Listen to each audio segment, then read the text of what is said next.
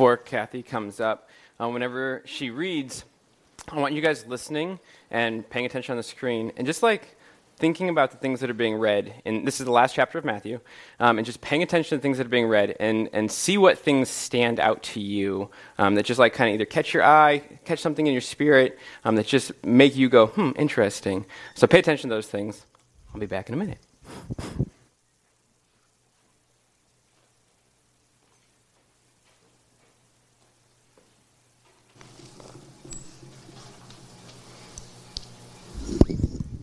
So this is Matthew chapter 28. Now after the Sabbath, as the first day of the week began to dawn, Mary Magdalene and the other Mary came to see the tomb. And behold, there was a great earthquake, for an angel of the Lord descended from heaven and came and rolled back the stone from the door and sat on it. His countenance was like lightning and his clothes as white as snow. And the guards shook for fear of him and became like dead men. But the angel answered and said to the women, "Do not be afraid, for I know that you seek Jesus, who was crucified. He is not here, for he is risen, as he said. Come, see the place where the Lord lay. And go quickly and tell his disciples that he is risen from the dead. And indeed, he is going before you into Galilee. There you will see him. Behold, I have told you." So they went out quickly from the tomb with fear and great joy, and ran to bring his disciples word. And as they went to tell his disciples, behold, Jesus met them, saying, "Rejoice!" So they came and held him by the feet and worshipped him. Then Jesus said to them, "Do not be afraid. Go and tell my brethren to go to Galilee, and there they will see me." Now while they were going, behold, some of the guard came into the city and reported to the chief priests all the things that had happened. When they had assembled with the elders and consulted together, they gave a large sum of money to the soldiers, saying, "Tell them, his disciples came at night and stole him away while we slept. And if this comes to the governor's ears, we will appease him and make you secure." So they took the money and did as they were instructed. And this saying is commonly reported among the Jews until this day. Then the 11 disciples went away into Galilee to the mountain which Jesus had appointed for them. When they saw him, they worshipped him, but some doubted. And Jesus came and spoke to them, saying, "All authority has been given to me in heaven and on earth. Go, therefore, and make disciples of all the nations, baptizing them in the name of the Father and of the Son and of the Holy Spirit, teaching them to observe all things that I have commanded you. And lo, I am with you always, even to the end of the age." Amen.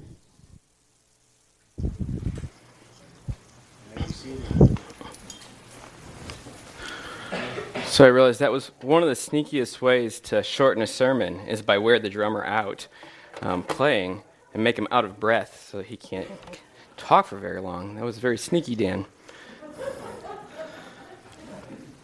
All right, so some of these things that you guys heard there in Matthew 28, what were some of the things that caught your ear, caught your eye? Some doubted. Okay. Jesus rose again. Yeah. How does Matthew know what snow is? How does Matthew know what snow is? Yeah, I don't know.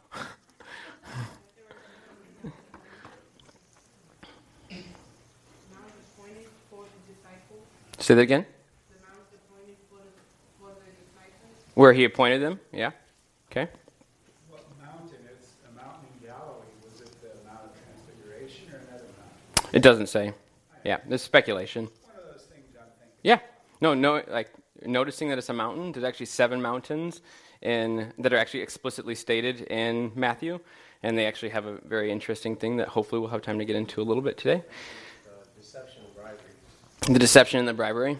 Yeah. And then many people talk about it afterwards. Yeah. Yep.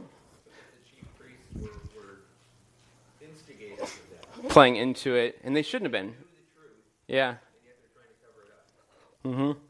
You would think that the chief priests would be the ones who would be like, no, we actually see what, and realize, because of our scriptures, what is actually taking place right here, right?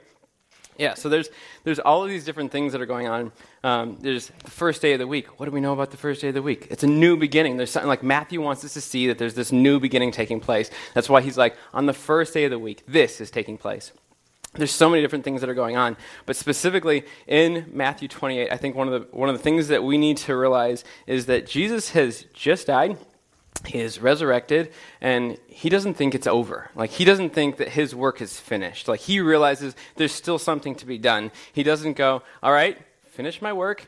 I'm going to go prepare a place for you because I didn't quite finish it before I came here, so I'm going to leave, and I want you guys to just sit still and don't screw anything up while I'm gone, because the last time I left you guys, that's what happened. So I need you guys just to sit still and just hold on until I come back. He doesn't say that. He's like, no, I'm going to send my Holy Spirit to actually indwell you so that you guys can go do exactly what I did. So he doesn't think that this is finished, like he realizes like what he did as far as conquering sin, conquering death is done.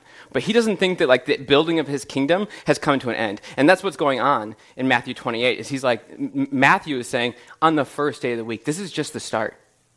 This isn't the end of something, right? This isn't the end of whatever was. Like, it's the beginning of something new.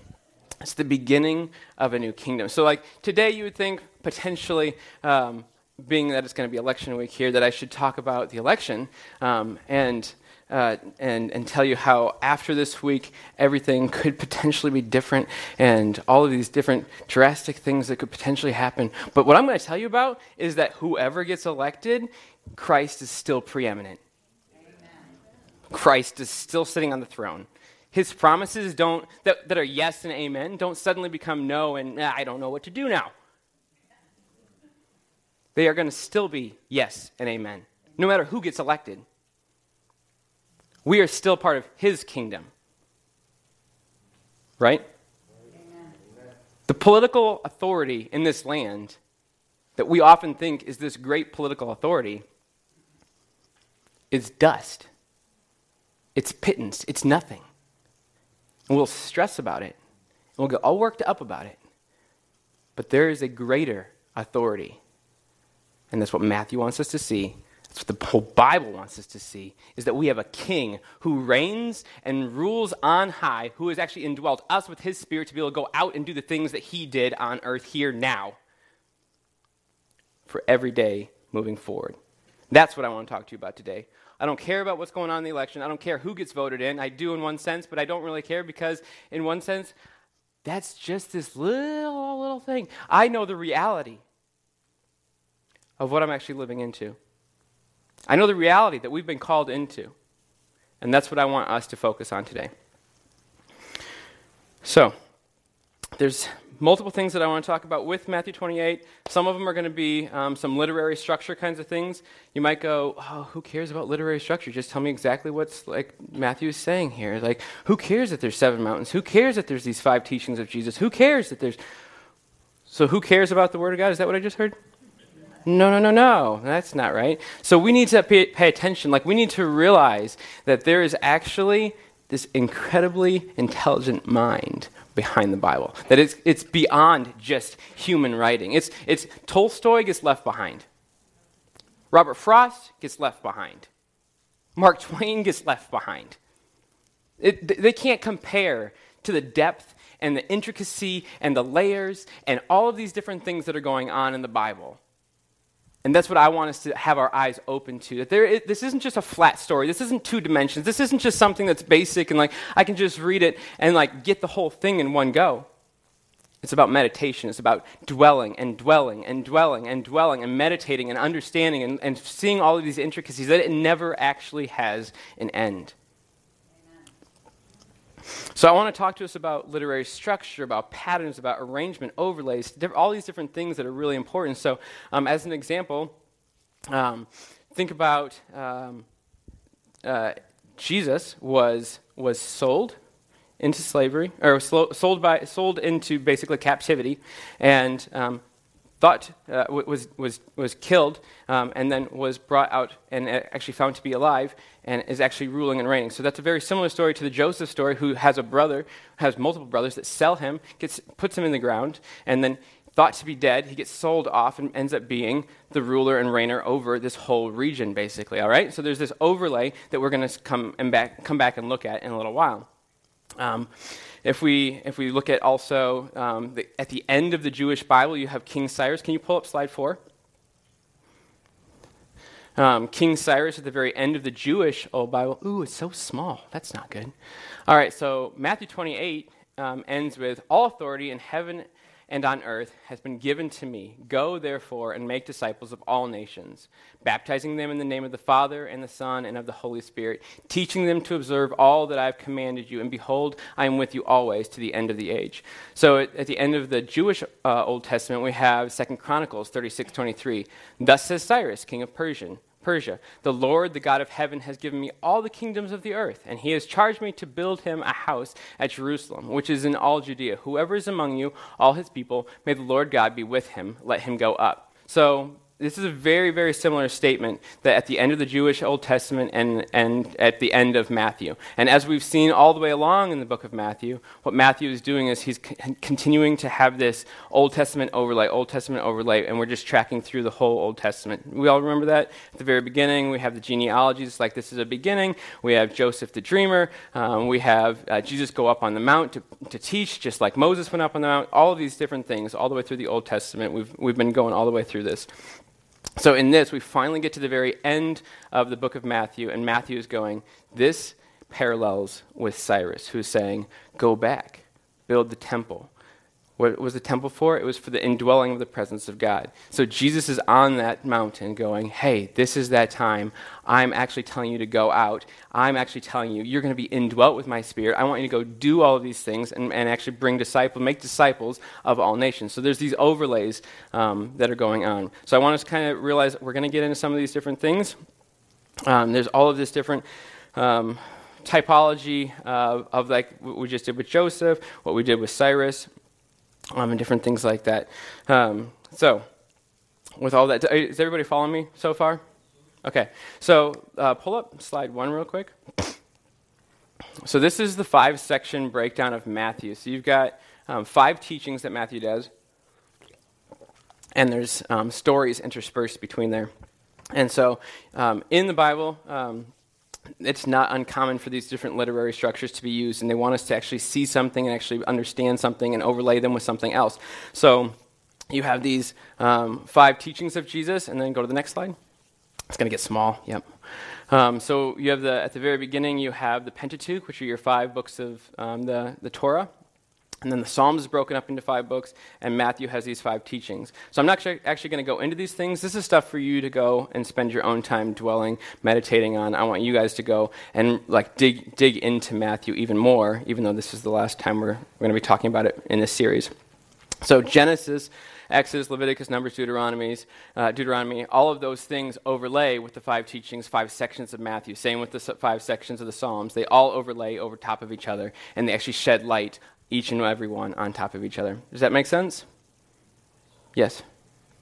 Is there a way we can get those if we go online and Well, the first column, if you just go to your Bible, you'll find those ones. The second one, it's just like when you're reading through the Psalms and it says book 1, and then you keep reading and it says book 2. Yep, you'll find those. Those things from Matthew, those ones are in the notes from the very 2 introductions. It should be the second intro that we did at the beginning of the series. Should be notes online. Yep. If not, you can let me know. I'll get you something. Any other questions on that? Okay. We'll do that in a little bit. All right, and then can you pull up the 7 mountains real quick? Yep. So in Matthew, there's also these 7 mountains. So with these 7 mountains, do the chiastic structure real quick. Yep. So in the Bible, there's these different things where you have, like the word race car spelled the same forward and backwards, right? Okay.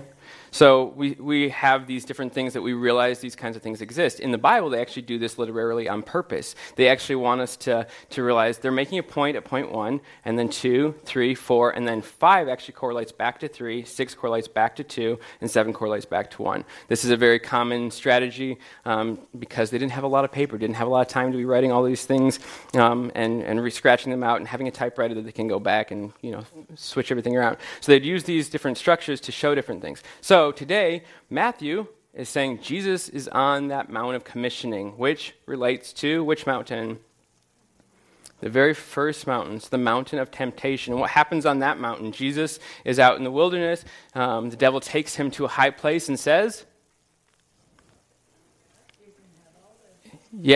that Satan has all authority, that he has all of the land. It's all his dominion. And he's like, and if you bow down to me, then I'll give it to you. But that's not what Jesus does. And we actually see that Matthew intentionally lays these mountains out to show that that first mountain was nothing until we get to the 7th mountain, and we see that Jesus comes out and he goes, no, I have all authority. I have conquered over everything. I am the one who has done all of these different things. We see that Jesus, from that point on, from the mountain of temptation, actually goes out and he is that new Joshua. He actually goes into the land. He circumcises the land. He brings, he takes the enemy captive in one sense. He is that Samson who actually pushes down the pillars and actually lives into his death, actually brings more life. Jesus is the Ark of the Covenant that actually goes into the Philistines' temple, and Dagon collapses and his head falls off. Jesus is the David who cuts off the head of the Goliath. Jesus is the Jonah who goes into the belly of the whale and after 3 days is spit back out.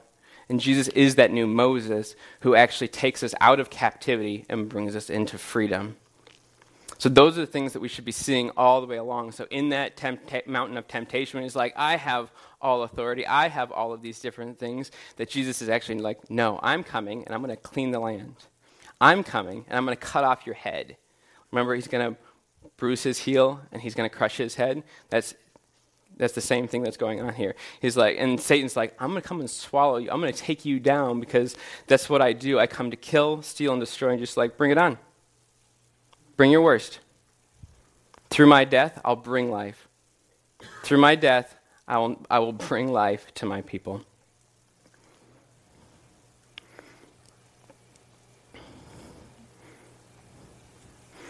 So then we have Jesus on that mountain. And now now that we kind of get some understanding of where we're going through with Matthew, we can actually talk about that commissioning. So we have Jesus. Can you pull up that 4th slide again so we can look at that? Yep. So we can look at that commissioning. So Jesus says, I have all authority in heaven and on earth, and it has been given to me. So we now see that is what has taken place through Matthew, that he has actually been going through, and he's been taking hold, and he's been conquering every single place, and through his death, he actually conquers in the greatest sense. So he says, go therefore and make disciples of all nations, baptizing them in the name of the Father and the Son and of the Holy Spirit, teaching them to observe all that I have commanded you. So teaching them to observe all that I have commanded you. 5 teachings, all right? We looked at those a little while ago. There was these 5 teachings. So he apparently taught quite a few different things. So what were some of those things that he taught?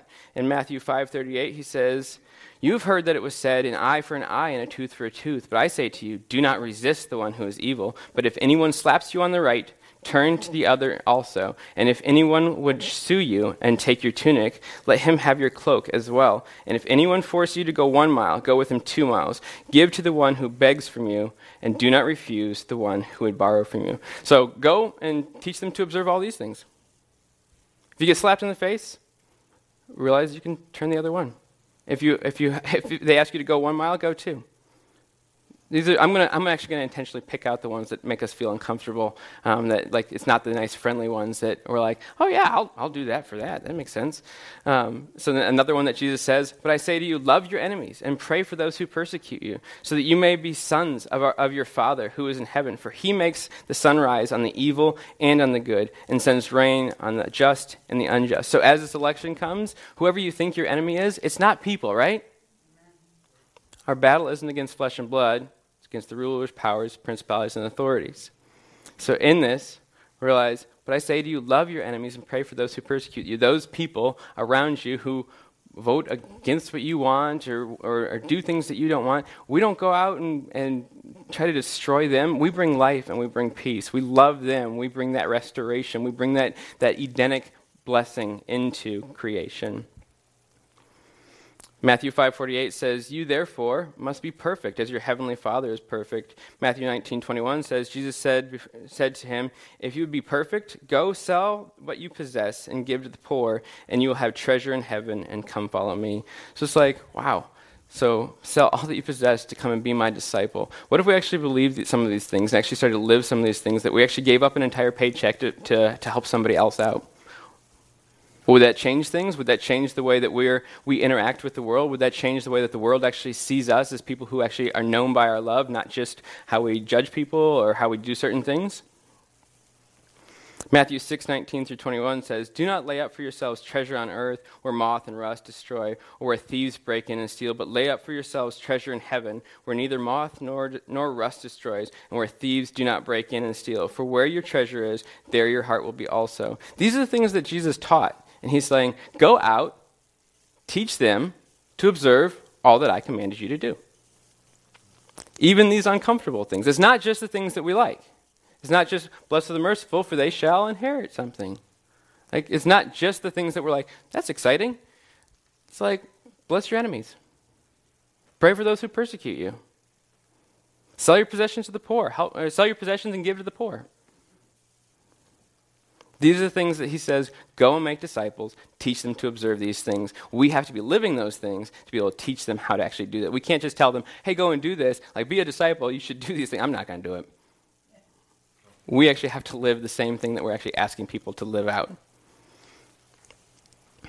Go back to that slide again. Yep. So, and he says, though everything that I command you, and behold, I am with you always to the end of the age. And so in this, I am with you to the end of the age. This is actually the whole book of Matthew. Remember that mountain chiasm that I showed you? This is the whole book of Matthew actually ending with a chiasm. The whole book of Matthew is a chiasm. And it's like Emmanuel at the very beginning, God with us.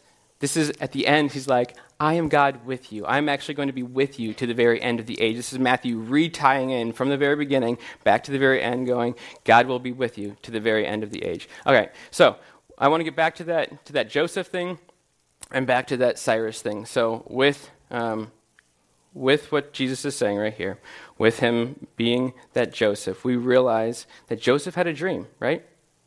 A couple dreams at the very beginning. And it says at the very beginning of those dreams that he dreamt that there were all these sheaves that bowed down before him, right? And then he has all these, do what? And then the sun, moon, and stars. And so we have something that grew in the land, and then something in the heavens above. And then we see that Joseph, whenever he's actually ruling over all these different people, that he actually, when his brothers come to him, they bow down and they worship him.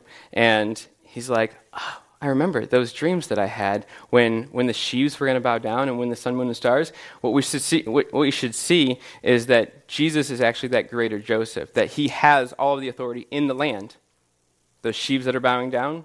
This is very, like, I realize this is weird and potentially complex, or this is a very standard way that the Bible writers write stuff, is that we should see this overlay of how these sheaves are bowing down, these things that are growing up in the land. And these sun, moon, and stars going, this is all authority in heaven and on earth, that Joseph is ruling in that way, but Jesus actually comes to be that greater one who rules greater and greater. And so again, that's what we see all throughout Matthew, is that Jesus is getting to that point where we're like, oh wow, he is greater than all of these Old Testament things, all these Old Testament people. Same thing with Cyrus. Whenever Cyrus says, go back and build the temple, that's what Jesus is doing. And we realize, so let's jump into Ephesians real quick. So Ephesians 2.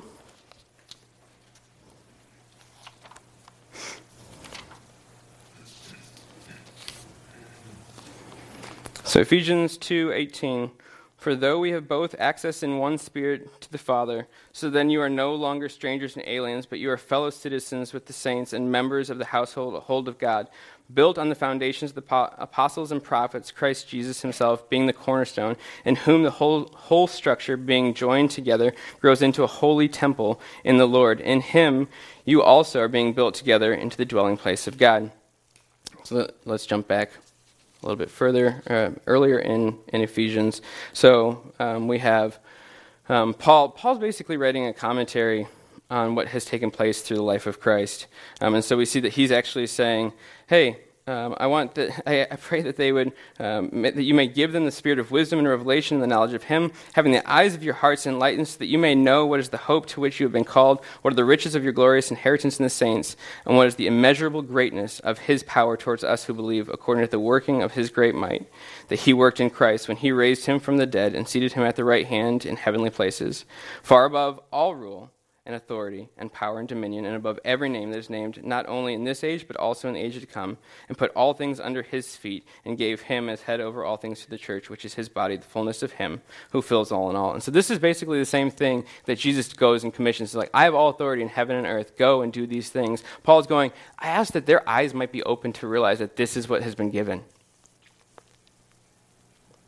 I ask that they would realize that Christ has all authority over every power and dominion and over every name that is named, not only in this age, but also in the age to come. And he put all things under his feet and gave him as head over all things to the church. And we have to realize that, again, no matter what happens this week, no matter what happens ever in our life, that he is the one who still has all authority. He is still the one who has all dominion. He is over every power, every authority, every ruler, every principality, whatever it is, he is over those things. And we don't respond in anger. We don't respond in let me hoard these things so that I can keep myself safe. I don't do these things so that I can make sure that I punish somebody else for having different beliefs. I don't live in this way that is counter to the ways that he taught us. When he says, go and teach them to do all these things that I've taught you to do. How I've taught you to observe these things, I want you to go and do those things. I want you to teach them how to observe and live in this peaceable way. I want you to observe and teach them how do you live and bring the blessing of God to all people. So how do we do that, right? Like, how do we actually live in that? Jesus says that he actually has given us something pretty awesome to make it possible for us to live that way. It's called the Holy Spirit. So let's go to Galatians 5 real quick. For freedom, Christ has set us free, therefore. Stand firm, therefore, and do not submit again to a yoke of slavery. He is that new Moses who says, I am bringing you out of captivity, out of slavery, and into this new life. Remember at the very beginning of Matthew 28, it says, on the first day of the week. Again, this is a new beginning, just like Moses brought them out into a new beginning. That's what's going on here. So, for freedom, Christ has set us free. Stand firm, therefore, and do not submit again to a yoke of slavery. Look, I, Paul, say to you that if you accept circumcision, Christ will be of no advantage to you. I testify again to every man who accepts circumcision that he is obligated to keep the whole law. You are severed from Christ, you who were justified by the law. You have fallen away from grace, for through the Spirit, by faith, we ourselves eagerly wait for the hope of righteousness. For in Christ Jesus, neither circumcision nor uncircumcision counts for anything, but only faith, working through love. You are running well. Who hindered you from obeying the truth? This persuasion is not from the one who calls you. A little leaven leavens the whole lump. I have confidence in the Lord that you will take no other view, and the one who is troubling you will bear penalty, whoever he is. But if I, brothers, still preaching circumcision, why am I still being persecuted? In that case, the offense of the cross has been removed. I wish those who unsettle you would emasculate themselves. Sometimes the Bible says uncomfortable things. For you were called to freedom, brothers. Only do not use your freedom as an opportunity for the flesh, but through love serve one another. For the whole law is fulfilled in one word. You shall love your neighbor as yourself. But if you bite and devour one another, watch out that you are not consumed by one another. And then this is the part that we need to realize that there is the animating force of God that actually lives inside of us. It's the Spirit. And where the Spirit is, there is freedom. And it says, keep But I say, walk by the Spirit, and you will not gratify the desires of the flesh. For the desires of the flesh are against the Spirit, and the desires of the Spirit are against the flesh. But these are opposed to each other. So to keep from doing the things let me go back a little bit. For the desires of the flesh are against the Spirit, and the desires of the Spirit are against the flesh. For these are opposed to each other, to keep you from doing the things you want to do. But if you are led by the Spirit, you are not under the law. Now the works of the flesh are evident: sexual immorality, impurity, sensuality, idolatry, sorcery, enmity, strife, jealousy, fits of anger, rivalries, dissensions, divisions, envy, drunkenness, orgies, and things like these. I warn you, as I warned you before, that those who do such things will not inherit the kingdom of God.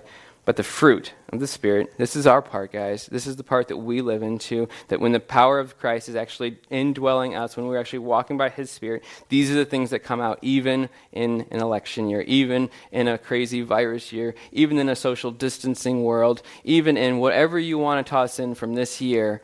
This is still the fruit that comes out of us, even in those times. But the fruit of the Spirit is love, joy, peace, patience, kindness, goodness, faithfulness, gentleness, self-control. And against such things there is no law. And those who belong to Christ have crucified the flesh with its passions and desires. If we live by the Spirit, let us keep in step with the Spirit. Let us not become conceited, provoking one another, envying one another. If we live by the Spirit, let us keep in step with the Spirit.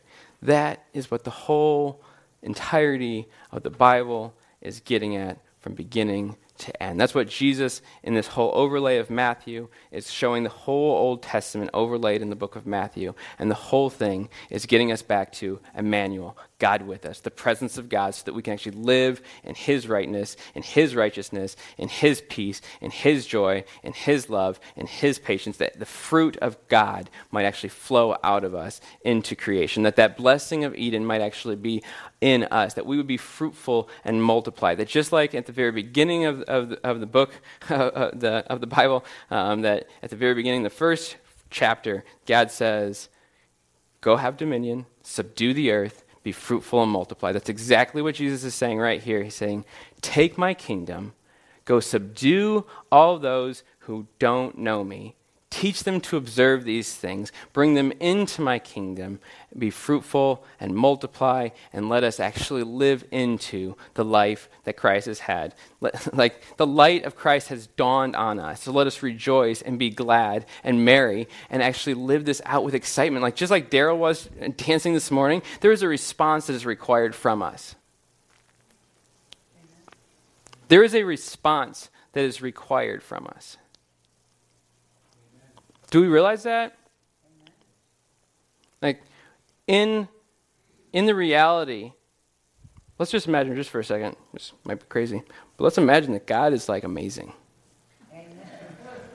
I mean, this might be hypothetical, but like just hold with me. It might sound crazy for a second. Let's just imagine He's amazing. Second thing, let's imagine that He created everything. Let's imagine that He created you. And every single person before you and every single person after you.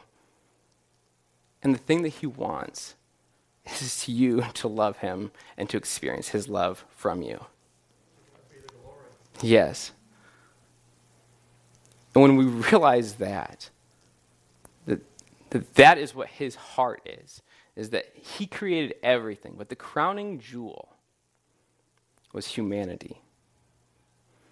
The last thing that He breathed His breath into, giving the greatest part of who He is to us, that He wants us to be indwelt with His Spirit, to live that way, to experience His love and give that love back. Then we get it when David all of a sudden is just like stripping down and just rejoicing. We get it when we realize that He is that great, that grand, that amazing, and I can't stop praising His name. We get it when we see people dance, and we get it when we see people raising their hands and jumping around. That there's this new life that has been brought into us, and it's not just, the Force from Star Wars. It's the animating power and presence of the living God. Not just coming into us, but then putting his love throughout every part of us so that we can then replicate and duplicate that we are his ambassadors, that we actually go out and do these things, that we actually go out and represent exactly what he does. We don't pray, God, hey, I ask that you would, God, why aren't you doing these things? Or God, I ask that you would do this. And he's like, I gave you my authority. Amen. What are you doing? Go do this. I asked you to do this. That's what he said from the very beginning. He's like, I created it all. I made this awesome playground for you guys. I want you to take my will, my heart, my desires, the things that I do. I want you to learn obedience. I want you to learn how to obey the way that I've taught you to do these things. I want you to do these things and then expand the borders. And that's what he's saying in Matthew 28. He's like, I have taught you how to do this. I've taught you what you need to know. I'm going to give you the presence of my Spirit with you. And I'm always going to be with you. This time, when you disobey, you're not getting cast out of the garden. You have the blood of Christ, a better sacrifice, covering us. So you're not getting cast out of the garden. You're I will be with you always. Even when you fail, even when you make mistakes, I'm still going to be with you. So go out. Do these things. Make those disciples. Change the world around you. It doesn't matter how things look. Doesn't matter how things could get worse. Doesn't matter how things could get better. It's that we have the light of Christ within us, and light casts out darkness.